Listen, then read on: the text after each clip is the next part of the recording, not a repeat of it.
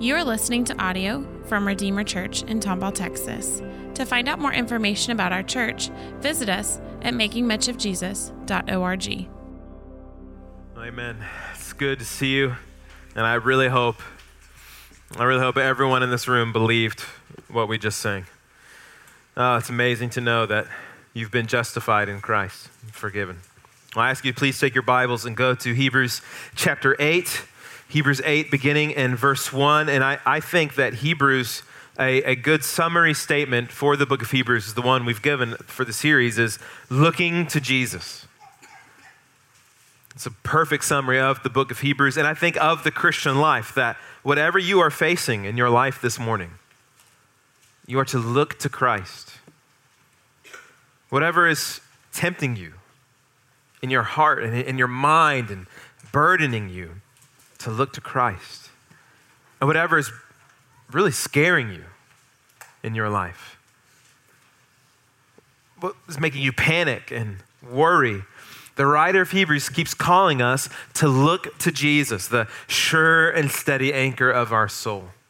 And today he reminds us of who Jesus is and his ministry and why it matters, and really where Jesus is right now, this moment, really matters to your entire life. And so as we do every week, if you're able, let's stand together for the reading of God's word, and we'll begin in verse 1 of chapter 8. Verse 1, chapter 8, and the Holy Spirit tells us. Now, the point of what we're saying is this: we have such a high priest, one who is seated at the right hand of the throne of the majesty in heaven, a minister in the holy places, in the true tent that the Lord set up, not man. For every high priest is appointed to offer gifts and sacrifices. Thus, it is necessary for this priest also to have something to offer. Now, if he were on earth, he would not be a priest at all, since there are priests who offer gifts according to the law. They serve a copy and a shadow of the heavenly things. For when Moses was about to erect the tent, he was instructed by God, saying, "See that you make everything according to the pattern that was shown to you on the mountain." But as it is, Christ has obtained a ministry that is as much more excellent than the old, as the old covenant he mediates is better, since it is enacted on better promises. For if that first covenant had been faultless, there would have been no occasion to look for a second. For he finds fault with them when he says, "Behold, the days are coming, declares the Lord, when I will establish a new covenant with the house of Israel and the house of Judah. Not like the covenant that I made with their fathers on the day when I brought them by the hand out of the land of Egypt. For they did not continue in my covenant, so I showed no concern for them, declares the Lord. For this is the covenant that I will make with the house of Israel after those days, declares the Lord. I will put my laws into their minds. I will write them on their hearts, and I will be their God, and they shall be my people. And they shall not teach each one his neighbor, each one his brother, saying, Know the Lord, for they shall all know me, from the least of them to the greatest. For I will be merciful toward their iniquities, and I will remember their sins no more. In speaking of a new covenant, he makes the first one obsolete. And what is becoming obsolete is growing old, is ready to vanish away. Let's pray together. Holy Father, help us now. You know our weaknesses. You know our even inability to sit undistracted with your word open. So help us now, Lord. Would you send the Holy Spirit to stir among us and to captivate our hearts and our minds to your word? Help us now, King Jesus. And it's in your mighty name we pray. Amen.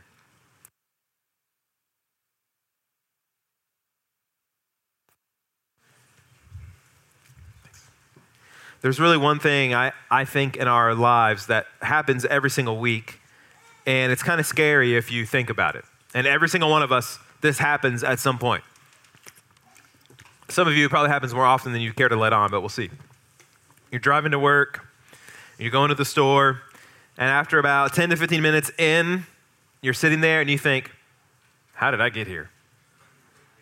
I've been listening to sports radio, I've been listening to music, I Did I run lights? I have no idea how I even got here.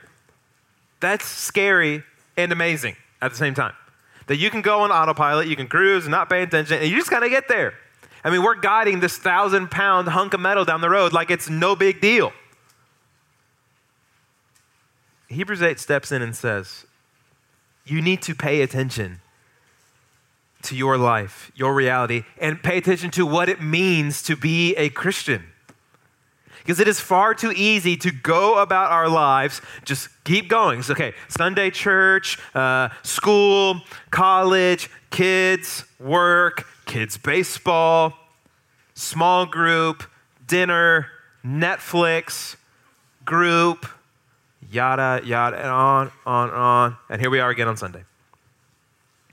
But how do our lives actually look different, feel different, worship differently than the world around us? Because we are citizens of heaven. We are new covenant people. And Hebrews 8 reminds us that this new covenant life we are in, it is now really the kind of superstructure of our lives. And the phrase new covenant, or even the phrase covenant, it's not one that we 21st century Christians, especially American Christians, that we ever use. And we really never even talk about it that much in the church. Really only 2 times, I think, that we frequently talk about covenant. It's when someone's about to get married and we tell them about this great covenant, and then when someone's about to get divorced and we tell them, don't ruin this covenant. Don't do what you're about to do. These are really like the only times we mention these words. So what does it really mean? It's not a common word, but it is a common practice. It happens every day in your life. Covenant means agreement. It means a binding promise. And so sometimes you hear Christianity described as, especially if you're not a Christian today, you may have heard people tell you about, hey, you can come and you can get a relationship with God. You can have a relationship with God. And that's true. But sometimes I think a new generation of people, when they hear that word, you can have a relationship with God. We need to explain that better, because people hear that and they think, what do you think about relationships? You think, are y'all in a relationship? You think romantic, physical relationship, kind of dating. That's not probably the best way to describe what it means to be a Christian. We can talk about being in God's family, being welcomed into God's kingdom, having God as our Father. And here the writer of Hebrews says he wants to remind us of this one dynamic, and really the big one. Reminds us that we have an agreement with God, a covenant with God, a binding promise, not from us to God. A lot of times people think, okay, I'm promising this to God. We don't make promises to God that last. God makes promises to us that last. That's why the Promise Keepers movement is really not around that much today. If you're familiar with this men's movement that happened a couple decades ago. It was all about men making promises to God. Well, of course it fell apart, because our promises to God fall apart. That's why it's not around. But God's promises to us in this new covenant last. Beloved, simply, Christianity is believing and it is living in God's terms, God's agreement offered to us in the old, rugged, blood-stained cross. And it's living and believing on God's terms offered to us in that empty tomb in Jerusalem, and then believing and living on God's terms offered to us in a resurrected, reigning King Jesus. This is what it means to live in the new covenant. And if you are a Christian, you are a new covenant person. And that's what he tells us today. So what does it look like? Well, it really begins here. It begins with Jesus above all others. Look at verse 1, chapter 8. Verse 1. He's been talking about the high priest all the way back in chapter 4.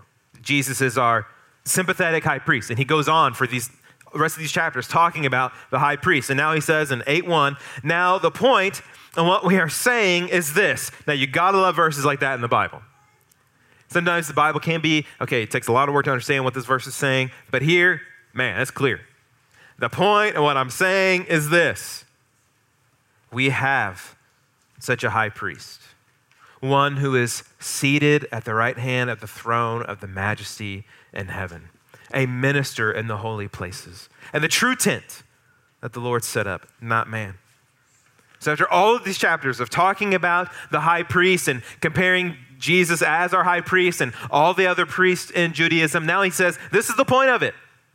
And if you've been with us throughout the series, why does he keep talking and comparing these things? Because these Hebrew Christians are tinkering with the idea of going back to Judaism because it's protected by Roman law. They won't get persecuted. It won't be hard for them. And he's going to say later in the book, some of you have had your stuff stolen. You've had your houses raided because you're a Christian. So some of them are thinking, let's just go back. It's protected by Rome. Hey, it's close enough. I mean, we're not going to go worship Zeus, but we're still going to, hear about our forefathers, Abraham, Isaac, and Jacob. We're still going to worship God. And, Jesus won't be there, but hey, it's close enough. It's not like we're going to go worship Artemis. Do you see what the danger is for these Hebrew Christians? It's your danger and my danger too. It's not Zeus. It's not Artemis. It's not even Caesar. The greatest danger these Hebrew Christians are facing is the danger of a close enough Christianity. And that's the biggest danger for people in this room. Your biggest threat is not Islam. It's not you turning to go worship Allah. It's not you going into Buddhism. Those are not the biggest threats to us. The biggest danger in our lives, in your life, would to live in almost Christianity, a kinda Christianity, a close enough Christianity, which is not Christianity. A kinda Christianity wants to shave off the culturally controversial parts of Scripture. Maybe even personally believing them, but publicly denying them. A close enough Christianity doesn't pick up their cross every day, but only one day a week. On Sunday. I'll die to my desire to sleep in and my desire to skip church and go do more fun things, but I'll do the spiritual thing and come to church. Show up, barely sing or not sing at all. Don't even bring a Bible. Don't even read the text when I say, let's turn here. Whatever. Doesn't really follow along. Maybe gives a little cash when the baskets come by, just whatever's on them, but heart not prepared, not planned out, not decided on. And they feel good about their display of religion today. And then they go home, go back to their addictions, back to their hidden sins, and ignore Jesus all week, and then repeat it all again on Sunday. A close enough Christianity is far from the kingdom of God. Real Christianity, new covenant living, believes and lives with this reality in mind of verse 1, that we have, do you have this, a high priest who is seated at the right hand of the throne of the majesty in heaven. That the reason we sing, the reason we give, the reason we pray, the reason we repent of our sins, now we love and forgive and evangelize, is because I don't believe Jesus is a pile of bone dust somewhere in Jerusalem, but I believe he is reigning and ruling over the heavens. That's why we do what we do. That's why we live how we live. That's why we sacrifice how we sacrifice. Because Christ is reigning. Do you believe that? Your life shows if you believe it or not. You may know, oh yeah, the Bible says Jesus is alive, but does your life display that Jesus is alive? Because the gospel goes down into the granules of our lives, and it's changing our emotions, changing our actions, changing the way we drive, changing the way, do you ever notice how when people don't let you in traffic, you're like, oh man, and then you need to let somebody in, and we're like, well, man, I can't let you in. I'm going to be late. Why? Because we're so ingrained into selfishness. But eventually you're just like, whatever, come in. Whatever, come in. Because even the gospel compels you for that. Do you see Jesus as your risen, sitting in heaven Savior? And it's important to even note that he's sitting. Why does it matter that he is seated at the right hand of the throne of the majesty in heaven? Well, the priesthood is a busy job. If you've ever worked in a service industry or a coffee shop, a restaurant, fast food, you don't sit. Ever. That's why you get those really ugly but comfortable shoes. because, man, you're standing at a long time. It's constant motion. Same in the priesthood. It is constant motion. You never sit down. The only time in those fast food industries when you're sitting down is either you're done or you're on a break. Jesus is sitting in heaven, not because he's on a break, not because he's off the clock, but because the sacrificial work for your sins is done. Because your sins have been paid for. He doesn't need to be carrying basins of blood and carting around lamb carcasses and sprinkling on the altar. When it comes to your sins being paid for, if you believe in Jesus, it was finished on the cross. His bloodshed, his life, when it ended on that hill, it was finished. Your sins were finished. The guilt for your sins was finished. Your slavery to sin is finished. But he wasn't finished. He rose again and he's alive in the heavens. I mean, how often do you think that right now Jesus is alive and the resurrection of Christ is meant to be an everyday motivator in your life? That, would I do this? Or would I do this? Since Jesus is alive, how will I live? Since Jesus is my risen and reigning Lord, will I continue to panic? Will I continue to give in to anxiety? Or since Jesus is my risen and reigning Lord, will I trust? Since Jesus is alive for me in the heavenly places, will I continue in this hidden sin? No. You see how Christ seated in the heavens for us changes our lives as new covenant people. So what do you think Jesus is doing right now? This is one of the most important questions we could ever ask someone. What do you think Jesus is doing right now? How you answer that question shows a lot about you. In some ways, it'll show whether or not you're a Christian. If you think he's dead, but if you think he's alive, you're a new covenant person. And he's alive doing what, verse 2?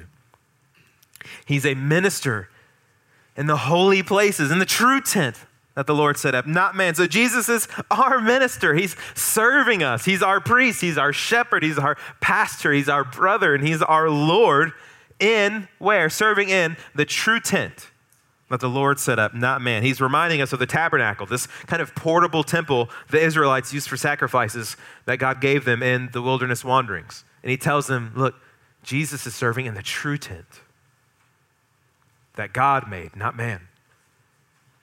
It's not that the tabernacle was false. It means it was just a shadow. It wasn't the ultimate tent. Verse 5, these things serve what? As a copy, as a shadow of the heavenly things. For when Moses was about to erect the tent, he was instructed by God saying, see that you make everything according to the pattern that was shown you on the mountain. This is from the book of Exodus when God is giving Moses all these instructions on how to set up the temple. I just read this in my Bible reading plan. Amazing that it's lining up. We can read that and go, okay. You want the curtains to be this long and this tall, and you want this kind of gold-plated table. We got it. But here the writer of Hebrews is showing us, here's why this matters. Why was Moses making it that way? Verse 5, they serve as a copy and shadow of the heavenly things. For, here's why. When Moses was about to build it all, and God told him, see that you do it just like I told you. Because what Moses is making is a copy, a shadow of what is in heaven. This is why God says, I want it just like this, I want it just like this, just like this. He is making a replica, a model of the kind of temple that is there in the heavenly places. God went to all this detail for all these architectural plans so he could show the people that, look, a little bit of heaven is touching down on earth, but you need more. This is not enough to save you. Because look at verse 6. But as it is, Christ has obtained a ministry that is as much more excellent, superior than the old covenant. Because this one that he mediates, this agreement that Jesus is over, is better. It's enacted on better promises. So Jesus' ministry and it's better than the temple. It's better than those priests who served in it. Jesus is over a better one. That was served as a shadow of the cross and the Lamb of God who takes away the sins of the world. I love these words, shadow and copy, and I think we really got to think about them. Shadow and copy. They're great, great words. Everyone knows what a shadow is. Hopefully everyone in this room knows what a shadow is. You see it after a bright light shines on you and you see okay, where the light's not going, okay, there's a shadow, great. And you see your hand on a wall and you go, hey, there's my hand. Oliver, my son, he's 3, he's obsessed with his shadow right now. He walks around, hey, there's my shadow. And he's like walking around behind it. We get in the truck, hey, where'd my shadow go? He's just like, where's this thing? And he knows it's his. When you are going to leave today and you see your figure, your shadow, walking, you're not going to be like, oh man, that's scary. I thought of someone else. No, it's my shadow. You know that's yours. But has anyone ever talked to your shadow thinking it was you? I mean, imagine you're standing outside today, and we'll call it our outdoor foyer, which is really nice out here. And instead of talking to you, your buddy walks up and he goes into the catcher stance and he goes down and he starts talking to your shadow. Hey, Brad, how are you, man? I missed you this week. Like, hey, man, I'm up here. Whoa, I thought that was you. You and your shadow look so much alike. Oh, man, I couldn't believe it. That was spooky. You would tell him, we need to take you to the doctor. I mean, something's wrong with you. That would never happen. No one would ever confuse the two. I mean, people that are married in this room, you didn't marry the person you married because of their shadow. Like, oh, she's got a great shadow. I mean, best shadow I've ever seen. Fabulous shadow. That would never happen. And sometimes her shadow's a little tall, but I get over that. No. You married the person, the real thing. So he is saying the old covenant and all of its fixings and all of its trappings, it is all traceable, just like you can trace a shadow to the source. And it's all traceable back to the new covenant, to Christ, to his cross, to his resurrection, to his blood, to him reigning from heaven. It's just a copy. So you got to hang with me here and see the words copy and shadow and how they work. He wants them to see a connection. So if the temple and the tabernacle and all of that gear is a shadow of the heavenly temple, okay, so you got to see that connection. If the temple, tabernacle, these are all a shadow of what's up here. It's a copy of what's in heaven. So what about the priests? What are they a copy and a shadow of? What is Aaron? What are the Levites? What is the high priest a copy and shadow of what's in heaven? They're a copy and a shadow of the heavenly high priest who's seated at the right hand of the throne of the majesty on high. Do you see how he's showing them? He says, brothers and sisters, this is a copy of what's up here. So look to what's up here. And they want to go back to these priests. They want to go back to these sacrifices, back to the high priest. But he says, look, if this is a copy of what's up here, then so is the priest a copy of Christ, who is up reigning in the heavenly places. Do you want the copy or do you want the real thing? Do you want the shadow or do you want the real thing? I mean, if I offered you a photocopy of an autographed Michael Jordan jersey or the actual jersey, I want the copy. I can fold it up, I can put it in my pocket, show my buddies. Like, no, man, slap. No, you want the real thing. No one would prefer the copy. I mean, think about, why do people spend a lot of money, so have we, to go to Disney World? When you can buy a little model replica of Cinderella's castle at the Disney store, you can buy a plush Mickey Mouse, go get a Donald Duck if you want to go crazy. I mean, why not? Why spend all that money and go there when you can buy all these models and you can put them in your house? Even if you were offered all expenses paid, lifetime visits, even ownership in Disney World, or a toy model replica, which would you pick? The choice is way clear. And this is what the new covenant offers. Co-heir with Christ, forgiveness of sins, God himself, or do you want the replica? Do you want the temple? The sacrifices, the priests. Because, beloved, Jesus is the real thing. The blood of lambs is a shadow of his blood. The bread of the presence is the shadow of Christ's body broken for us. The priest serving, copy of our priest. We got to trace that shadow and see our Savior and see that it's Christ over all who has, verse 6 and 7, a more excellent ministry. That Jesus stands as better over everything. He's above all others. And this would have made sense to them. They would have heard this and go, okay, now for us, I really doubt that anyone in this room is really tempted to go down to the synagogue that's in Bel Air in downtown. So how does this apply to us? Okay, Jesus is above the sacrificial system. Okay, great. What about us? I don't think any of us have a temple mindset. But here's how it really matters for us. Because we've got to see that Jesus is not a competing message in the world. He is the message. He is the good news. He is the way, the truth, and the life, and that no one gets to the Father but by him.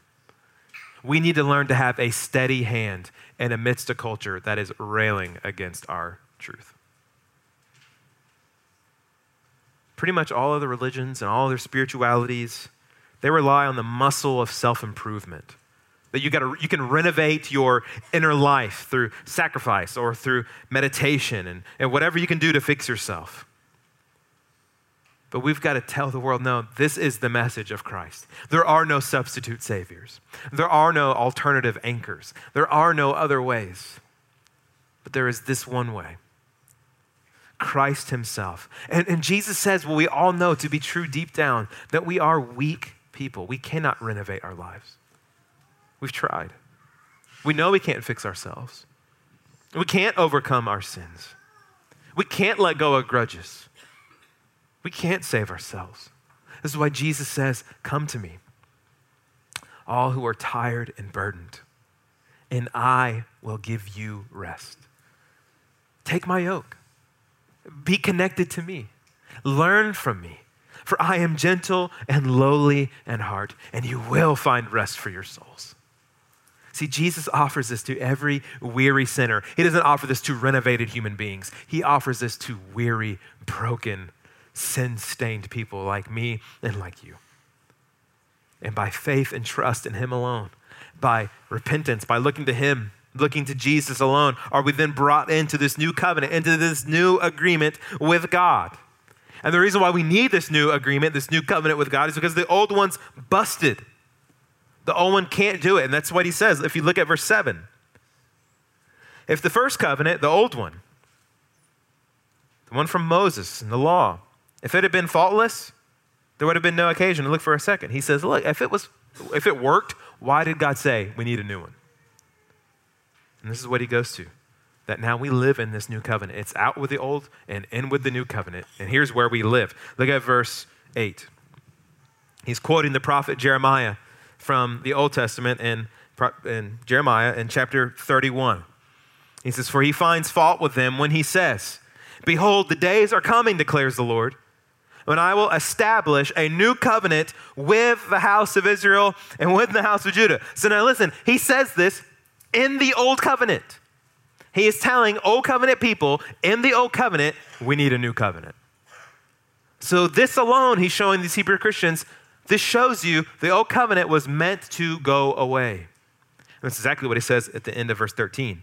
And speaking of a new covenant, the fact that this passage exists in the Old Testament is making the first one obsolete. What's becoming obsolete and growing old is ready to vanish away. The old covenant is on its last legs, and Jesus is really pulling the plug on the old covenant.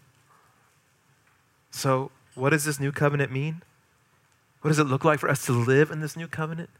Look at verse 10. This promise is glorious. For this is the covenant that I will make with the house of Israel after those days, declares the Lord. I will put my laws into their, what? Hearts, minds. And I will be their God, and they shall be my people. See, the new covenant, this, or you could call it as what phrases we would use, living under grace. It's amazing that God is now putting his law in our hearts and minds. When we could not obey it, we could not follow it before, but now he says, I am embedding it into the DNA of who you are. And this is really important for our day. Because you hear a lot of people talk about grace, grace, grace, and it is all about God's grace. We live in God's grace, but people confuse it when they think grace doesn't mean obedience. You can see right here, grace doesn't jettison obedience to God's word. It's on our hearts. It's on our minds.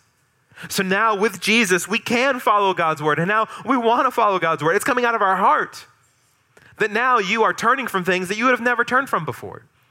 You're repenting of things, you're stopping things, and now you're doing things you would never do before. Why? Because God has embedded his word in your heart and in your mind by the Holy Spirit. Living in the new covenant, living by grace, doesn't minimize obedience, it actualizes it. This is what you've really got to see and believe. Living in grace doesn't minimize obedience, it now actualizes it. Makes it reality. It makes it possible. So how do you know if you're in the new covenant? Do you want to obey God? Or do you still want to do your own thing? People that still want to do their own thing and call themselves a Christian, they are probably not Christians. But people that want to follow God, want to, whether they eat or drink or whatever they do, give glory to God. That's new covenant living. Living with his word embedded on our hearts. It's coming from the core of who we are now, that I want to honor him. And I know there are seasons of our lives where we struggle, we go prodigal, and we repent and come back. Like his word promises, that if we confess our sins, this doesn't mean we're sinless. It means that we confess them. That he is faithful and just to forgive us and to cleanse us from all unrighteousness. Now, there are also seasons in your life where you know, maybe you're in one now, where you are not feeling assurance. You're lacking assurance. Am I really saved? You could say, am I really in the new covenant? Am I really in grace? And I know I've had periods like that in my life too. And here's, I could say this is almost always the common denominator. A lack of assurance is almost always tethered with an abundance of disobedience.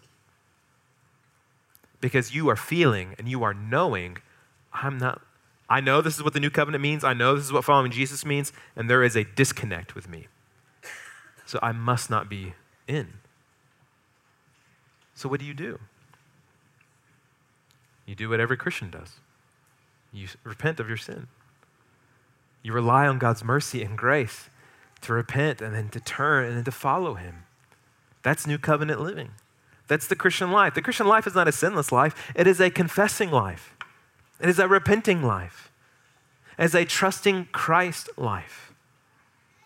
Because this is what it means to be his people. And that's what he says next. Look at the end of verse 10. I will be their God and they will be my people. So as God's people, do you want to follow God? Do you want to obey God? This is what it means to be his. This is the relational aspect that we talked about earlier of this new covenant, of this agreement. That we aren't at odds with God anymore. That he is our God and we are his. And I love that it's so much in this covenant. God is saying, I will put my law into your hearts and minds. I will be your God. I will make this. See, it's not us making promises to God. It's us living in God's promises to us. And we will be his people. To have your sins forgiven means you are now God's. And he gladly welcomes you in. I mean, do you see God this way? Do you see him as one who puts his law and heart in your mind and who says, you will be my people. I will be with you. I will lead you. I will help you follow me. I will guide you. This is how we really need to see God. Do you see God as some kind of divine enforcer and kind of warden of the universe? Or do you see God as your Father? Do you see him as your loving Father, saying to you, you are my son. You are my daughter. You are my child. And with you, I am well pleased. Is this how you see God? If you begin to see God this way, not as the one who's always looking over your shoulder, always peeking around the corner, seeing how you're screwing up, but as the one who sees you as saved, as the one that he has put in your heart, his law, his grace, his mercy. And have you received and do you believe this reality in verse 12? This is the amazing truth of the new covenant. Verse 12, for I will be merciful toward their iniquities, towards their wrongdoing, towards their sins, and I will remember their sins no more. This is the greatness of Christianity, of the new covenant life, is that he will remember our sins no more. You know, there are a lot of people that teach what Christianity is, and they really mess it up when it becomes this. The greatness of Christ is what you could get in this life and what you could accomplish and what you could become, and you seeing your dreams happen. That is all garbage. The greatness of the Christian life is the great mercy of God that we have received. It is the greatness of God's loving kindness toward us. That all of our wrongdoing, that all of our sins, we've all been now in Christ redefined by the mercy of God. You've been redefined by God's mercy. Satan wants you to think you are still defined by your sins. You are not. If you are in Christ, you are redefined. You are renovated by the mercy of God. It's only in the gospel of grace can this happen. Only in the new covenant, through crucifixion with Christ, through us being raised with Christ, do you get overhauled. And now you're made new by the mercy of God. And God offers this agreement, this of being merciful towards our sins by putting our sins on Christ, on Jesus, on the Son. And now all of God's justice, all of his wrath goes on his Son. This is what happens on the cross. He's merciful towards us because of what Jesus did. That one day, living, he loved me. Dying, he saved me. Buried, he carried my sins far away. The rising, he justified. And now I'm declared not righteous. I'm declared righteous, not guilty, by the mercy of God. Do you believe that? Have you received it? And why not? And now, as a Christian, do you see that all of God's dealings with you are merciful? Because verse 12, he could have just ended with, I will be merciful toward their iniquities, period. That's not how he ended. I will be merciful toward their iniquities, and I will remember their sins no more. This is an amazing reality with God that we struggle to believe, and we must. That God is not holding a grudge against you. He does not remember your sins anymore, and it's not that God's memory all of a sudden got bad. He is choosing, I will not remember this. That's not how we operate. We don't go, I'm gonna decide to forget that. No, we're like, oh man, I forgot.